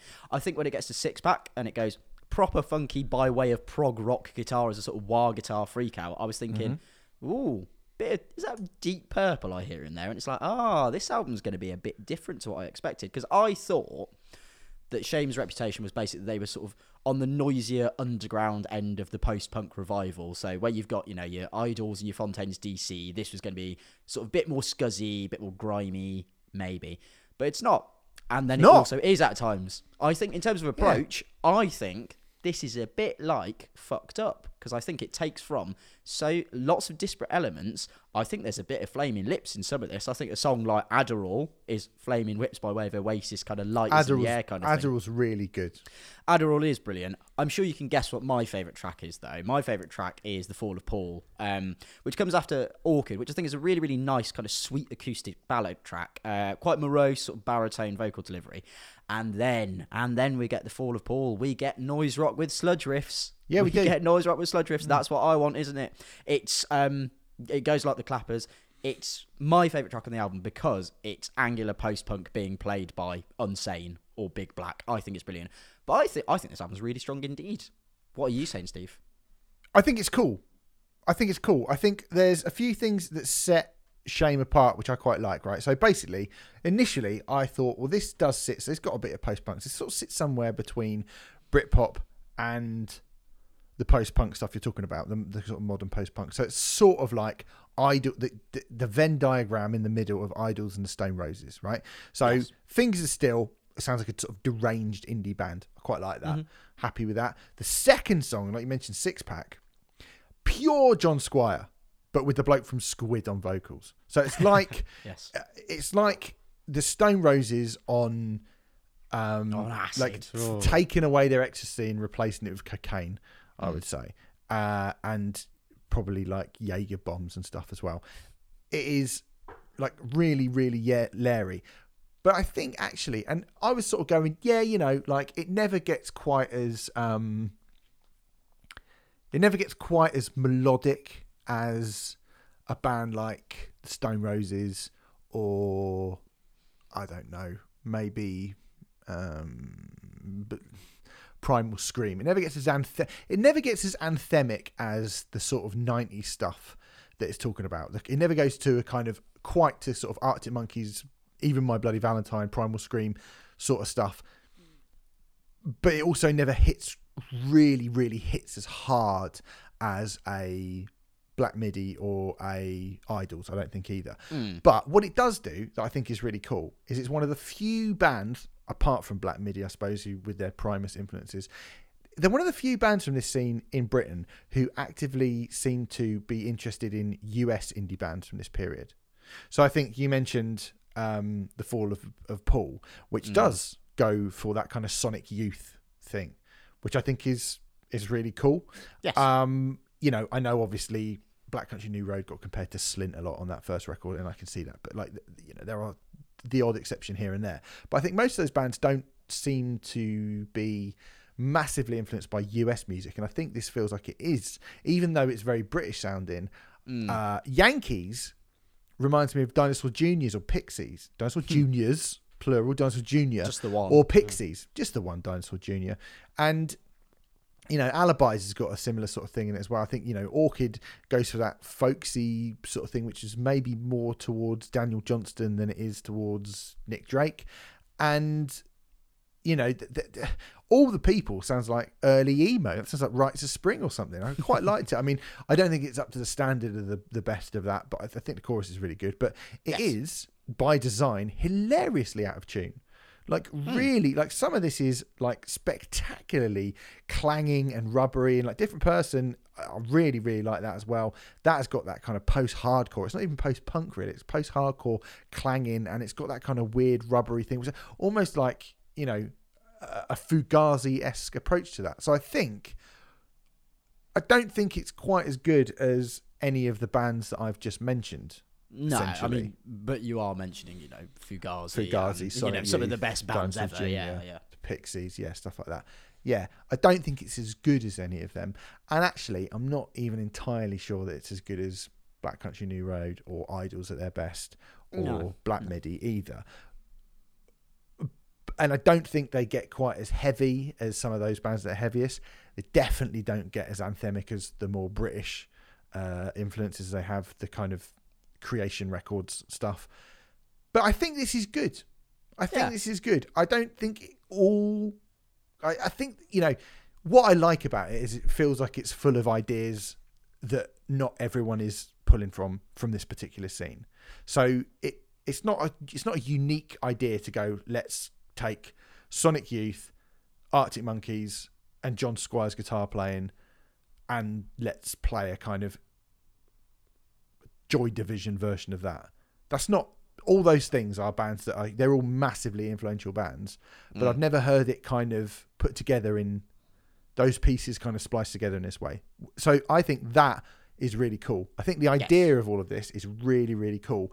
I don't quite think they smash it out of the park in terms of songwriting all the time. There are some great songs in it. I mean, I think Yankees is brilliant. I think Fall of Paul you mentioned is great. I think Adderall is great. I think Different Person is great as well. There are some really good songs in it.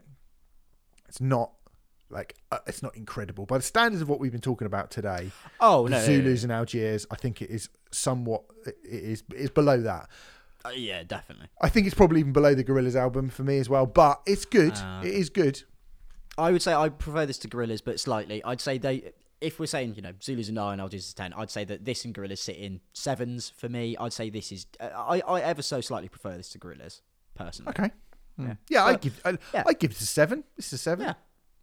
Yeah, I think it's quite clearly, as you say, I think it's got a lot of good ideas that not necessarily, they don't all land, but I like the approach, and I do like, I think I like that deliberately out of tune thing, because it is just a bit lackadaisical, it's a bit slacker, and I quite like that, especially when they can actually play as well. It's not just kind of like rip off 90s college rock kind of thing. Like, I think this is good. I like this evidently. I'd be interested to see where they go next. I will check out their previous 2 albums, but I wonder if they're maybe a little less kind of refined than this one, and I don't know if I need that if they are. So yeah, I think third album as well makes me go, and when you put High Vis, blending by High Vis next to this, and I think you go, well, they're clearly a much more, they're a better band. They are. I sound like an arsehole saying that, but I think they are better personally. But this is good, I think idea wise, it's good. It's got a lot of stuff that I liked about it.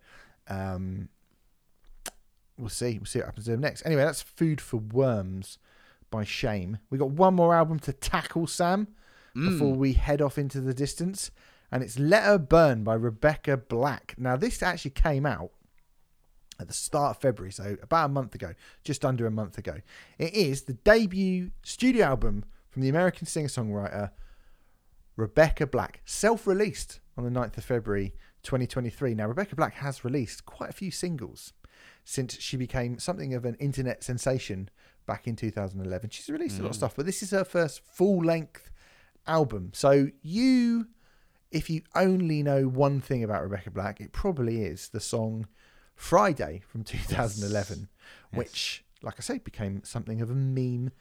It was all a little bit strange to see the world shit on a young girl for sort of releasing a not particularly great pop song.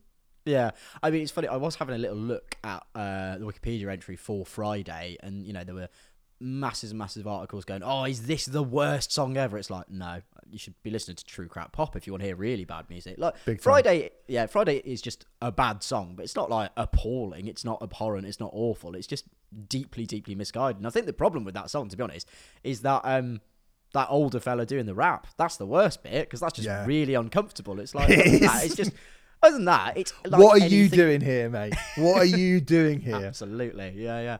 But other than that, I mean, it's just like a Disney Channel song, isn't it? It's of the same quality as the High School Musical soundtracks. It's just not very good, I don't think there'd be any kind of backlash if that got released today. I don't think anyone would even bat a fucking eyelid, and I don't think even because we recently did. We were talking about 2015 Emotion by Kylie Rae Jepsen. That's a forthcoming Patreon podcast that we did. Kylie Rae Jepsen, similar sort of thing. Well, it's not a similar sort of thing, but I think Kylie Rae Jepsen not a million miles away from Rebecca Black in terms of where she initially came from, and kind of changed a lot of people's opinions as to what pop music could be. And Rebecca Black is really interesting because that's 2011. We're 12 years down the line now. So she's a grown woman at this point, and we're getting her more grown up, mature and evolved version of herself on this record, which really bears absolutely no relation to the song that she is best known for. Nope. And she's become something of a sort of cult hero. And I guess, I don't know if anyone has actually used the terminology outside of art for Rebecca Black and Friday at all. I'm sure someone has somewhere, but I think there's definitely that kind of idea that she is maybe somehow linked to that because it was just like, oh, here's this person doing this thing which is not very good but really really earnestly, which appears to be what like a lot of outsider art is essentially boiled down to its its sort of base level. And so I kind of went into this and I was thinking, oh yeah, we should do this because she's obviously changed quite a lot. And what we got here is it's not quite bizarre. Yeah. I mean, it's again, like, so I've had my complaints about hyperpop as a sort of terminology quite a lot. And my problem has always been, which seems to be what people like about it, is that hyperpop doesn't really give you the thing that pop is sort of designed to give you, which is, big hooks and choruses and classic sounding huge songs that you like. Yeah. Songs that you like. And I think, for me, or like Rina Sawayama initially got kind of called hyperpop a bit. And I think this album is not a million miles away from what Rina does. I don't think it's continually over the of the quality of Rina all the way through, but I think she's doing that kind of thing, and that for me is a pretty fucking big compliment, Sam. Yeah. I mean, so for starters, I'm glad that you did reference Carly Rae Jepsen's Emotion, because I think there is definitely a shared DNA with this album. I think you particularly get that when you get to especially the song Performer that closes the album, which has got acoustic guitar breaks, some real pop divisms from Rebecca Black. I think she sounds amazing on this. Her voice, I think, is really, really good. She's able to do that kind of breathy falsetto and then do a slightly more powerful, emotional thing when she needs to. There's this weird kind of cacophonous layering of instrument tracks, though, on that does make it a bit more obscured than just a sort of acoustic poppy ballad or anything. And it's in that song, particularly, the way it finishes, where it's like, it's almost a strange concept album of a kind of a fractured mind sort of fragmenting and splintering and falling apart. Talking about kind of how all these multiple personalities that Rebecca Black has to sort of wear as clothes as a performer are all just in this like deep emotional anguish. And it's like, I didn't expect this album to be this dark and this good. I think for me so the first song, Erase You, I think sits in what I would have broadly expected, which is a kind of quite sort of muted version of a Technicolor 80s sort of dance pop track. That's fine. Yeah. And then you get Destroy Me. Now, Steve, we were talking about how 100 Reasons coming back with an amazing album was the biggest surprise of 2023. Did you expect there to be gent riffs on a Rebecca Black album? Did you expect Rebecca Black to be better at being Sleep Token than Sleep Token in 2023? Did I expect Rebecca Black to sound, a song on a Rebecca Black album to sound like Eyeless by Slipknot being fronted by Carly Rae Jepsen? No, not really. No, probably not. No, I didn't expect that. Yeah. No, I mean, this is like this is what baby metal have forgotten how to do, isn't it? Yeah. It's right, brilliant pop hooks over heavy metal.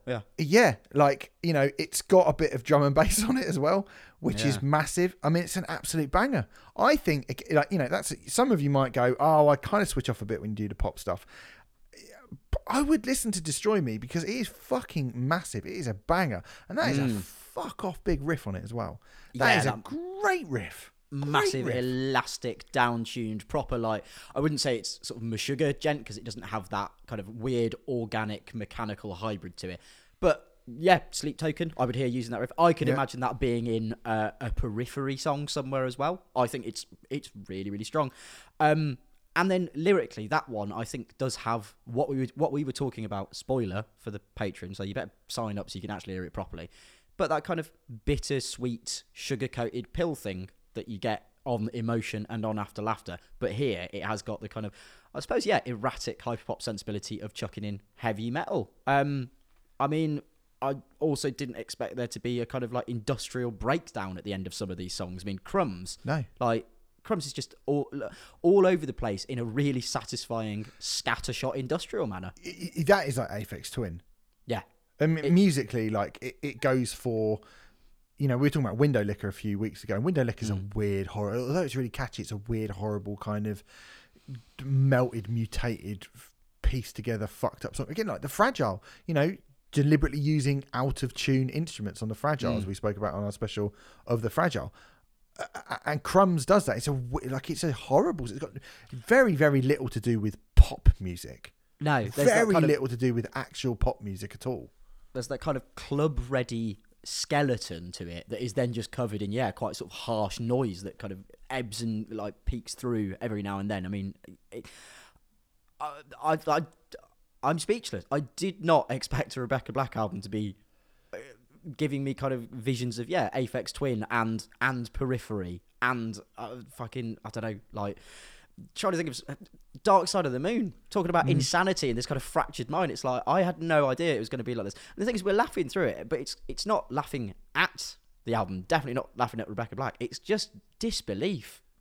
Yeah, it's very, very good, this record. Coming. I think, and she can do just straight pop as well. I think the thing is that, for me, when people talk about like hyper pop or, even outsider art or whatever, I'm always like, well, that's all well and good, but I would like to know that the person is at least just doesn't want to do the typical normal thing. But I would like to know that they're capable, because I think that is kind of one of the hardest things to do. And you get Sick to My Stomach, and it sounds like Janet Jackson, and it's like she sounds like Janet Jackson. I think it's fucking great. It's very shiny. It's very instant. It's great. For me, the best song on the album is What Am I Going to Do With You, which is basically Gary Newman meets Poppy, and this is the shit I like. It is massive hooks, that kind of weird robotic detached vocal, big slabs of electro rock. Rebecca Black basically doing Garbage for 2023. Like, this sounds like what Shirley Manson would have been doing in 1995, but just brought up to modern standards. And so for that, the kind of simplicity of what that is, like, oh, let's just do what Garbage were doing in 1995, but with, 2023 production. Best. I fucking love that shit. Like, I absolutely love that shit. And I think, you've got, you mentioned Performer, which again, closes the album off with this really kind of oddly dark and sort of resigned. It's like saying about my parents are performers, so now I am as well. And it's a bit like, you kind of being, it's the Tears of the Clown sort of thing, isn't it? It's great. And I mean, we did Gwen Stefani recently, and there's a song on it called Look At You, which is a bit like kind of, I'm going to call it San Junipero core. Sounds a bit like Cool by Gwen Stefani. So do you know San Junipero? Yeah. My favourite episode of Black Mirror, Yeah. And how that is just like Miami Vice sort of stuff. It's like, it's that, isn't it? It's fucking great. Well, I said it was a soundtrack to a John Hughes film, kind of. It's between Act 2 and Act 3 where you have the montage that segues them into kind of the real selves, I suppose. But then obviously you do get a Performer after it, which kind of undercuts that sentiment. I would have thought your favourite song would be Cry Hard Enough, just because that's clearly going to be your new Twitter insult, isn't it? Yeah, definitely. Bit more ballad. I mean, I do quite like that one. I think it's it is good. Quite a high bar. They've got a bit of the same groove and synth that someone like Mystique used to use back in the 2000s on that song. So I quite like that. I thought it was all right, that song, but it's, I like the big dumb sort of daft shit, or the like, not even daft, but like I like the big kind of OTT stuff on here. Yeah. So that's not one of my favourite ones, to be honest. But I think like you've beaten the Trolls. It's taken you 12 years. I mean, that sounds like oh god, only took you 12 years to beat the Trolls, but you finally did it. But no, I mean, I think that no one's going to be slagging off Rebecca Black now, are they? I mean, somebody will be. They will. Yeah. Somebody's going to slag off everybody, aren't they? You see stupid shit all the time. But I think this is fucking good, this album. And again, right? How long is it, Sam? 10 tracks? 10 tracks. 30 minutes. Perfect. 30 minutes and 35 seconds. In and out. Lovely. In and out. And does more in 35 minutes than Full of Hell and Primitive Man do in 30... What is it? 34, I think it is. Yeah. Something like that. 35 minutes, yeah. So that's 5 minutes longer and has 10 times less the ideas on it, I would say. So what you're saying, Full of Hell, Primitive Man, Lisa Stansfield, and Rebecca Black for the next album. I don't think Rebecca Black needs to get involved with this, because I think... Well, she's a pop star, obviously. She's a pop star, so they're all trying to muscle in on metal. Look at Lizzo, honestly. Pathetic. Yeah, that's what they're doing. They're definitely doing that. They're all out to get me. It's not paranoia if they're all out to get you. No, definitely. I think the thing that all of... Beyonce really would look back at her career and go, well... If only I wrote Caught in a Mosh.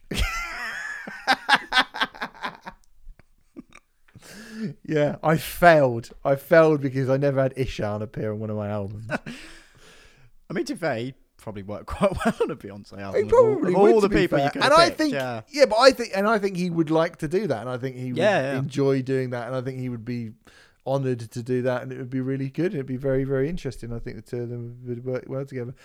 But I just unfortunately think people with slightly more blinkered narrow peripheral world vision view, yes, wouldn't appreciate it for what it is. But anyway, that's not our problem, is it? It's really not our problem. No, but it's funny. It is funny. It is funny. What a funny story. Oh. Jinx. Oh, got you on the old Jinx, didn't I? Do you have that? Sam's like, fucking hell. I can't believe can't talk. You got to say my name now. Oh, yeah. Like 10 times or something. Say my name. All right, good. That's well it. done. Rebecca Black. Well. Let her burn. They're not. They're really not. Let her burn. I'll tell you what, I did that before. I'm going to chuck this. Southampton getting knocked out of the cup by fucking Grimsby yesterday. I had a shit day yesterday, and then that came through. I was delighted. How is it? That made me happier than anything that's actually happened to me as a person in fucking ages. Pathetic. Anyway, Rebecca Black, Let Her Burn is out, and it's been out for a long time. So if you've missed it, here's your chance to go and listen to it on our Say So. If you already listened to it and you're like, yeah, I know about this, sorry, we didn't get it through. All right, next week, speaking of Periphery, we'll be doing, I think, Periphery album. I reckon so. Yeah. Periphery, and someone sent us an album by somebody called Model Actress, and I've just had a listen to that, and I think we're going to review that next week. That actually came out a Friday ago, but fuck me, it's really good, really, really good. I fucking spoiled that, haven't I? Ridiculous. There we go. That's the review. That's next week ruined, isn't it? So we don't need to do it now. We've just done it. Also, we did it. We put a Twitter poll up about what we would do for the next kind of competition. You're furious. And we got drummers. You're meant to pick girl bands, you idiots. But we will be doing that quite soon. So, if you want to tweet us or message us and say, this person is my favourite drummer, obviously, we're not going to kick out Keith Moon for the bloke who drums in, like, part-time in Jamie Lemon's band or whatever. We're not going to do that, although he's actually quite a drummer. But he is a good drummer. He's a very good drummer. But, so no shade on that dude at all. I just, they're going to be big, iconic drummers. We're going to do that soon. Anyway, that's it. That's the end of the show. Thanks very much for listening. We'll be back next week. Go to patreon.com/TrueCutPop and you'll be able to listen to all of that exclusive, lovely stuff, which will include 80s Matchbox Beeline Disaster. Hey, well done. That's what they're called. On Saturday. And then Alanis Morissette's Jagged Little Pill coming midweek for your beautiful ears. Beautiful, lovely, wonderful, lovely, beautiful ears. See you next week, everyone. Say goodbye, Sam. Goodbye, everyone. I'll see you on.